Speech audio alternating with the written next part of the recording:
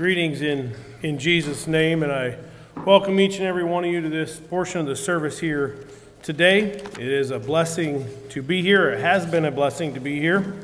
I really appreciated the song service and everything that was shared already today. This morning, I would like to finish up, round up, conclude with the book of Ecclesiastes. So I guess if you've been done with Ecclesiastes a while back, I am coming to an end. I have thoroughly enjoyed it myself, and so today I am planning on, if the good Lord leads that way, unless He changes my mind, to conclude with Ecclesiastes. We'll be looking at Ecclesiastes 12 today. I'd like to take a brief look back at the book of Ecclesiastes, and Chapter 1, it starts, vanity of vanities, all is vanity. Vanity, a vapor, meaningless, life, empty, nothing. Kind of like a breath in a cold morning, it's just gone. And as I look at it as the book of Ecclesiastes, I'd like us to look at this, and I've shared this before, but it comes down to think about what is the meaning of life, the purpose for living. He uses the phrase throughout the book of Ecclesiastes, under the sun. And under the sun, and what he is referring to is in the world that we can see, the material world, the materialistic world around us. It is an essay in apologetics. It defends the life of faith in a generous God by pointing to the grimness of the alternative. So when he's sitting here saying all is vanity, I want us to understand he's not saying there is no God. He's not saying that there's no purpose to life. What he is saying is, if we're going to live for only what's here and what we can see in the materialistic world, all is vanity. I believe the theme in Ecclesiastes is everything in life is meaningless without God. Purpose is to show us that we can live a meaningful life only when we live in a right relationship with God. If we choose to not live in a right relationship with God, then indeed all is meaningless. So I jump back to that. I'd just like to run through real quickly here this morning a couple of the things we looked at in chapter 2. We looked at the vanity of pleasure, laughter, alcohol, the vanity of accumulating possessions, wealth, riches, self-indulgence. If I did the math right, Solomon at his peak of money, you can say 25 tons of gold, $1,360,000,000 per year was what he gained. So I think when we say riches, I'm assuming this, so I guess I'll take this leap of faith. There's no one here that even comes close to that kind of accumulation a year. We're not talking about it in life, we're talking about every year. Ecclesiastes 2:10, I denied myself nothing my eyes desired. I refused my heart no pleasure. So he got everything he wanted in a sense. And he ended up saying it's all vanity. Later on we talked about the sequence of life. God is sovereign in all situations, good and bad. Everything has a time and a season. God has a plan for all people.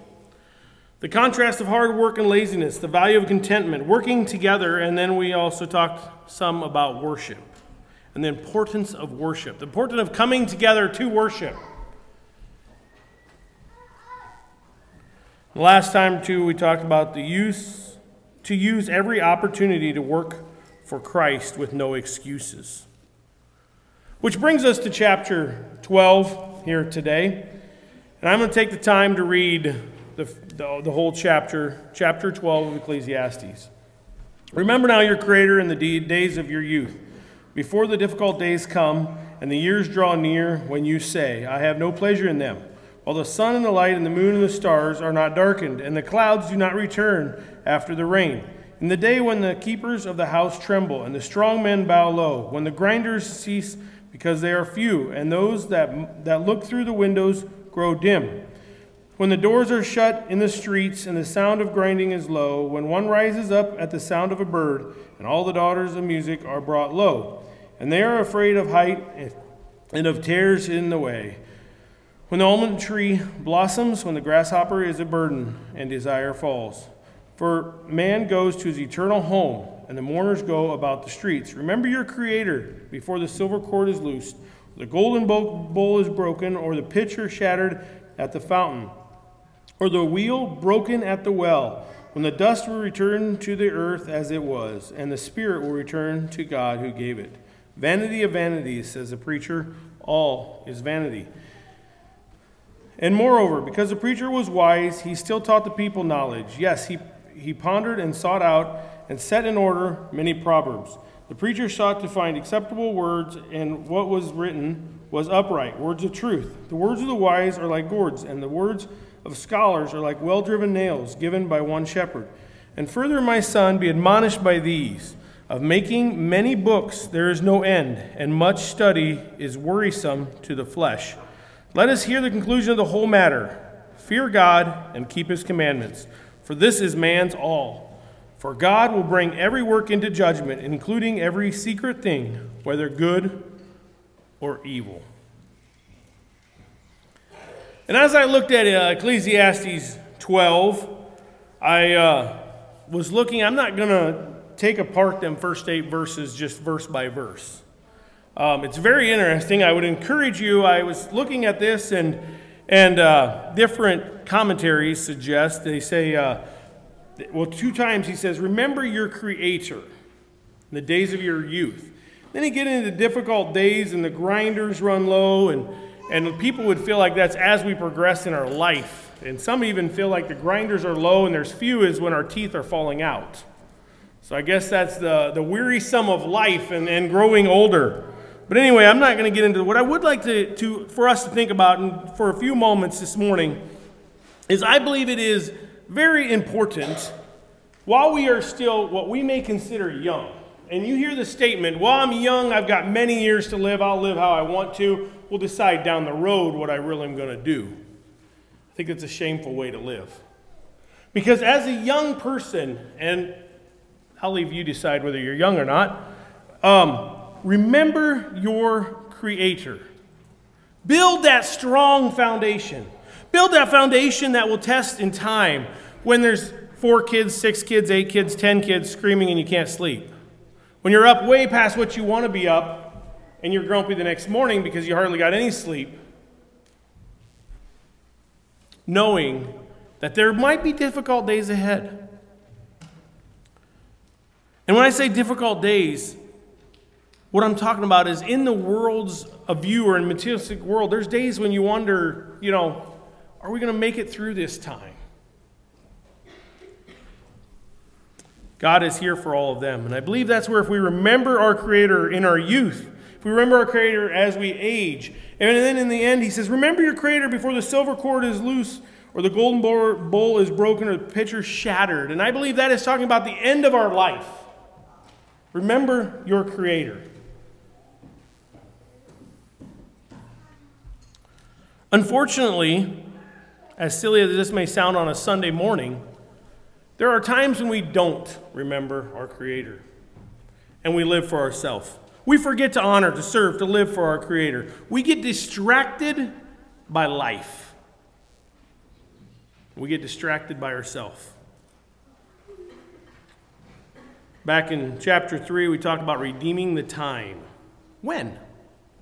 Does that apply when we get older? When we've got a huge savings account? When all is well and good?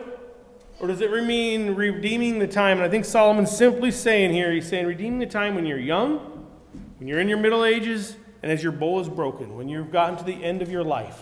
Acknowledge that God is God.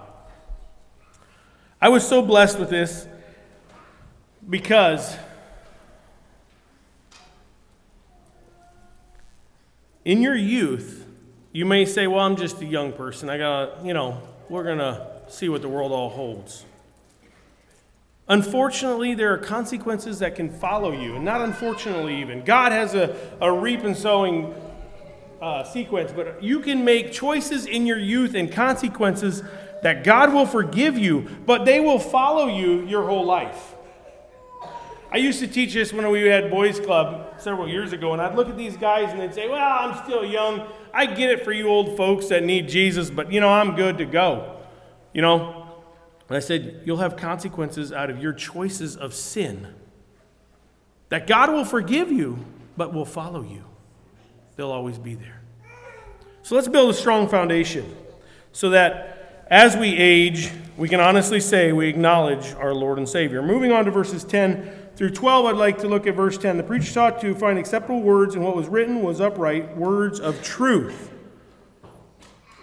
Then he goes into the whole thing of the parallel. The words of the wise are like gourds. And I'd like us to think about it. And gold was a rod about 8 feet long with a sharp point on it used for guiding oxen. And that's what they used to direct or guide their oxen that was pulling their wagon or whatever they were doing. And I do believe that when they're talking here about acceptable words, words of truth, and then he's saying the words of the wise. And I want you to think about something. I believe that today we have to learn from others that have walked before us. We are not going to live long enough to make all the mistakes ourselves. That's a fact of life. Happens in business, happens in our spiritual walk, happens in our daily grind of life. You look at some of the wisest people alive, they learn from somebody else to not make exactly the same mistakes that everybody else makes to figure out what's right, what's wrong. And I believe that's what he's saying. He said the words of the wise, the truth, and the scriptures are so valuable because they can be used like that 8-foot rod to guide us. Sometimes gently a tap on the side can keep the oxen going straight. Sometimes maybe they use that sharp end to give them a little jab. And I don't know about you, but I do believe that sometimes we need scripture to give us a little bit of a sting. It may sting a little bit, but I think sometimes we need it.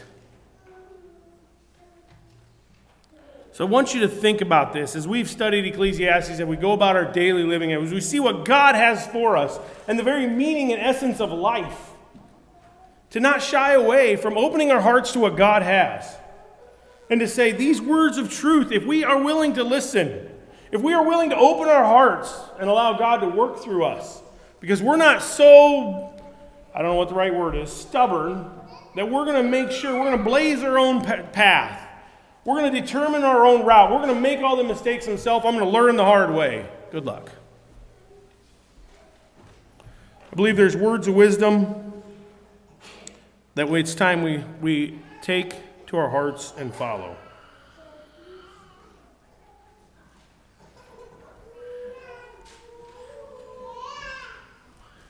I also believe in verse 12, he makes the comment. He says, of making many books there is no end, and much study is wearisome to the flesh.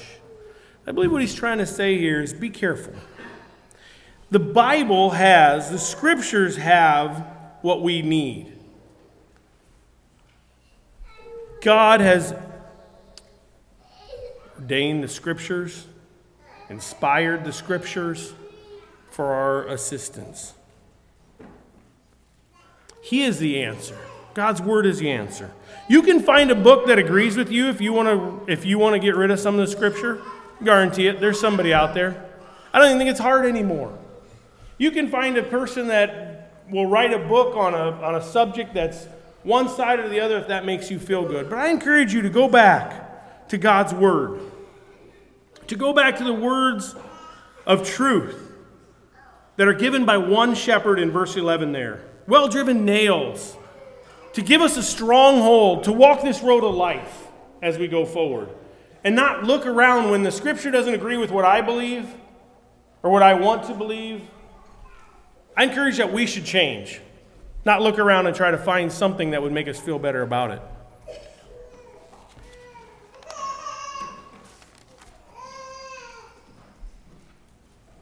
When I started studying Ecclesiastes, so let us hear the conclusion of the whole matter. This whole journey of life, the whole time this writer is sitting on the back of his porch, petting this stuff down, going, wow, $1 billion a year, and it's all vanity. Now I'm older, I can't even get out and do what I used to do. You name the matter. So he says, you know what? The conclusion of the whole matter is to fear God and keep his commandments, for this is man's all. For God will bring every work into judgment, including every secret thing, whether good or evil. I think it's very, very clear here in the last 2 verses of Ecclesiastes, the meaning of life. He clearly states in verse 14 that everyone will stand before God as in judgment. And we'll have to answer the question, on whom did we serve? You're not going to answer for your grandpa, for your kids, your best friend. There's going to be no excuses. I believe Judgment Day, you're going to answer to a just and a loving and a holy God for you. You're not going to answer for someone else. So I want to put that in presence. But what I'd really like us to look at in the few moments here left this morning is fear God and keep his commandments, for this is man's all. How do we fear God? What does that really mean to fear God? If I understand it right, the Hebrew word here used is yari, to stand in awe of, to reverence, to honor, to respect, to fear, to be afraid. Now, when I say a fear, I don't think we stand around just being absolutely terrified of our God. Because God says he's a God of love. But I want to tell you something. Today, when we say God is a God of love, we kind of think of this big teddy bear. Oh, we're going to feel good about this. God's going to give us this. And if God don't give us that, then poor us. But I don't think today, I really don't believe when they say fear God and they say reverence God and they say respect God and stand in awe of God, that we should view God as a big teddy bear. Because I'm going to tell you something. Love does not mean everything is just all nice. True, honest love, and you guys know this as parents, anyone who's raised children. So is it nicer for you to teach them when you tell them, stop, do not touch that stove, that you have taught them the boundaries because you love them? It may have even required some discipline sometimes. Now, you may all have perfect homes. Ours is not. I'll be open and honest with you. We needed discipline at times. But I'll tell you what, it's a whole lot more loving to have that discipline, that they have that respect and that awe, that you say, stop, do not go any farther, than it is for your child to plunge off the edge of a cliff and wonder what's going to happen at the other end, because he wasn't going to listen. And I loved him so much, I never want to restrict him, so I'm just going to let him do whatever he wants to do. Even if he has 2 burned hands off the stove because he just implanted them on there. Well, I wanted him to learn his own way. You know, I'd hate to have him make him listen to me. I mean, I'm just another human being that's a sinner in need of a Savior. That's true. I believe we love our children enough that we expect them to listen for their own benefit. And I think the same exact thing applies to God. I think, unfortunately, today, a lot of the world wants God to be our big buddy, our dude. He's along for the ride, protect us when we get in trouble, call upon him when we need him, and a good bailout plan when we need something to help out. I don't think that's fearing God. I believe as a general society, a lot of times people have really messed up what fearing and reverence is God. See, God is righteous. He's holy. He's a God of God and the King of kings. He hates sin. Hates sin. He doesn't tolerate it. He hates it. Very plain in Scripture. I'm grateful for Jesus Christ, our Maya mediator, who says he sits at the right hand of God on my behalf. You know, I think if Christ wasn't there, we'd have more people, the Old Testament, when the earth opened up and just swallowed them. He got done with them. But that doesn't mean God's changed. And why I say that, I want us to think about it a little bit this morning. Because I believe that out of reverence to the God of God and the King of kings, that very attitude of reverence, the very fact that we love him and we respect him and we respect his power and his greatness, we respect his holiness, should lead us to a life of fearing God out of reverence. A life of understanding, not making excuses when it doesn't fit our schedule. You see, we like to make excuses, and that's why we want God to be a teddy bear. We want God to be our buddy. We want him to be our right-hand bailout plan. Because that way we can live however we want to live. We can do whatever we want to do. When we don't like what Scripture says and what really is pricking us, when that sharp point is poking us pretty hard, we just get rid of that Scripture. You see, because God is a God of love, he wouldn't send anybody to hell. So we're all good. But I think that's a false doctrine that is being taught to make people feel good. I say all that, and I want to be careful because God is a God of love. He loves us. He loves us so much that he sent his Savior, his Son, here to die for you and me, even though we didn't deserve it a lick. It's proven in all of Scripture.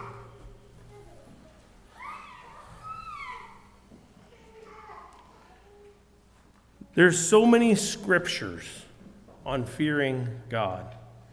If I started to slightly put a dent in that, we'd all have burned crisp food until I got even closely done.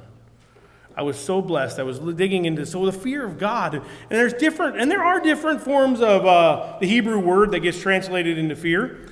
But it was really interesting. This form of reverence, yareh, there was, I think, 500 and some scriptures on this one and 500 and some on another slightly different attribute of the fear of God. But the couple of them that align, Psalms 33:8, let all the earth fear the Lord. Let all the inhabitants of the world stand in awe of him.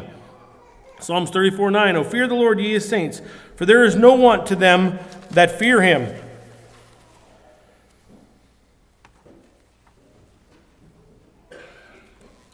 Hebrews 12:28 and 29. Since we are receiving a kingdom that cannot be destroyed, let us be thankful and please God by worshiping him with holy fear and awe. For our God is a consuming fire.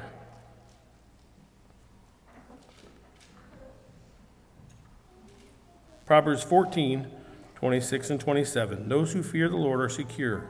He will be a place of refuge for their children. Fear of the Lord is a life-giving fountain. It offers escape from the snares of the devil.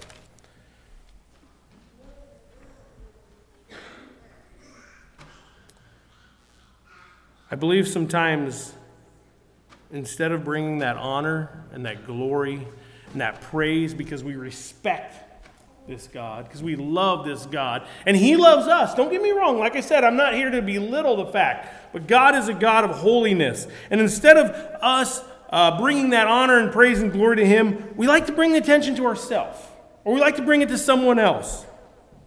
I believe if we fear God, we will respect his authority. When the fear of God is right in our heart and we understand in our little tiny minds, and I'll be honest, I don't even comprehend a tiny bit of the fear of God some days because God is so great. But when we start to want to understand that and live our life according to that, I believe it is what keeps our heart right with God. We can talk about, and he goes on and says, fear God and keep his commandments. But I'm here to tell you to say, I don't think if we have God in the right perspective, and the right awe and the right respect of our Lord, of our God, our very Creator, then you're going to have a really, really hard time keeping his commandments. A really, really difficult time. Excuse me. Sometimes we want to keep his commandments, and we want what he wants, but we don't want to fear our God.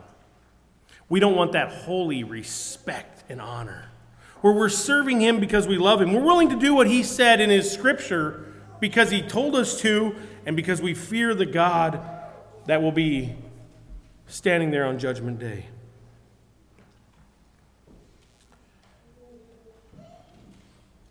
The fear of the Lord is an awareness that you are in the presence of a holy, just, almighty God. To fear God is to live in harmony with his righteous commandments. Do we respect this God? Or we live in our life expecting God to be somebody?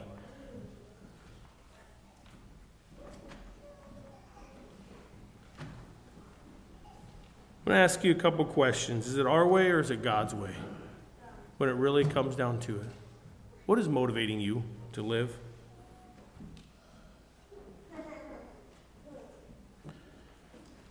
Fear God is that reverence and awe and respect of a holy God that grows out of our faith in a holy God. That reverence and respect is displayed in obedience.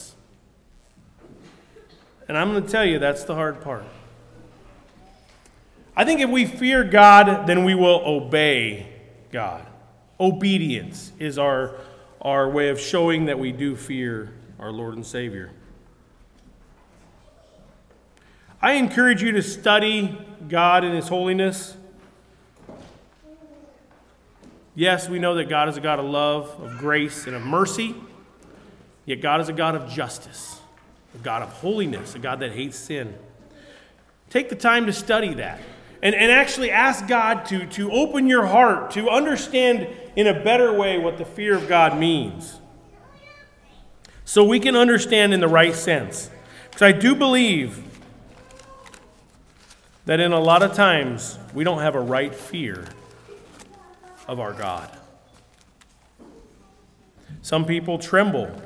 I don't think we have to be afraid and trembling, but I think we should tremble in awe of our God and His righteousness. May God bless you.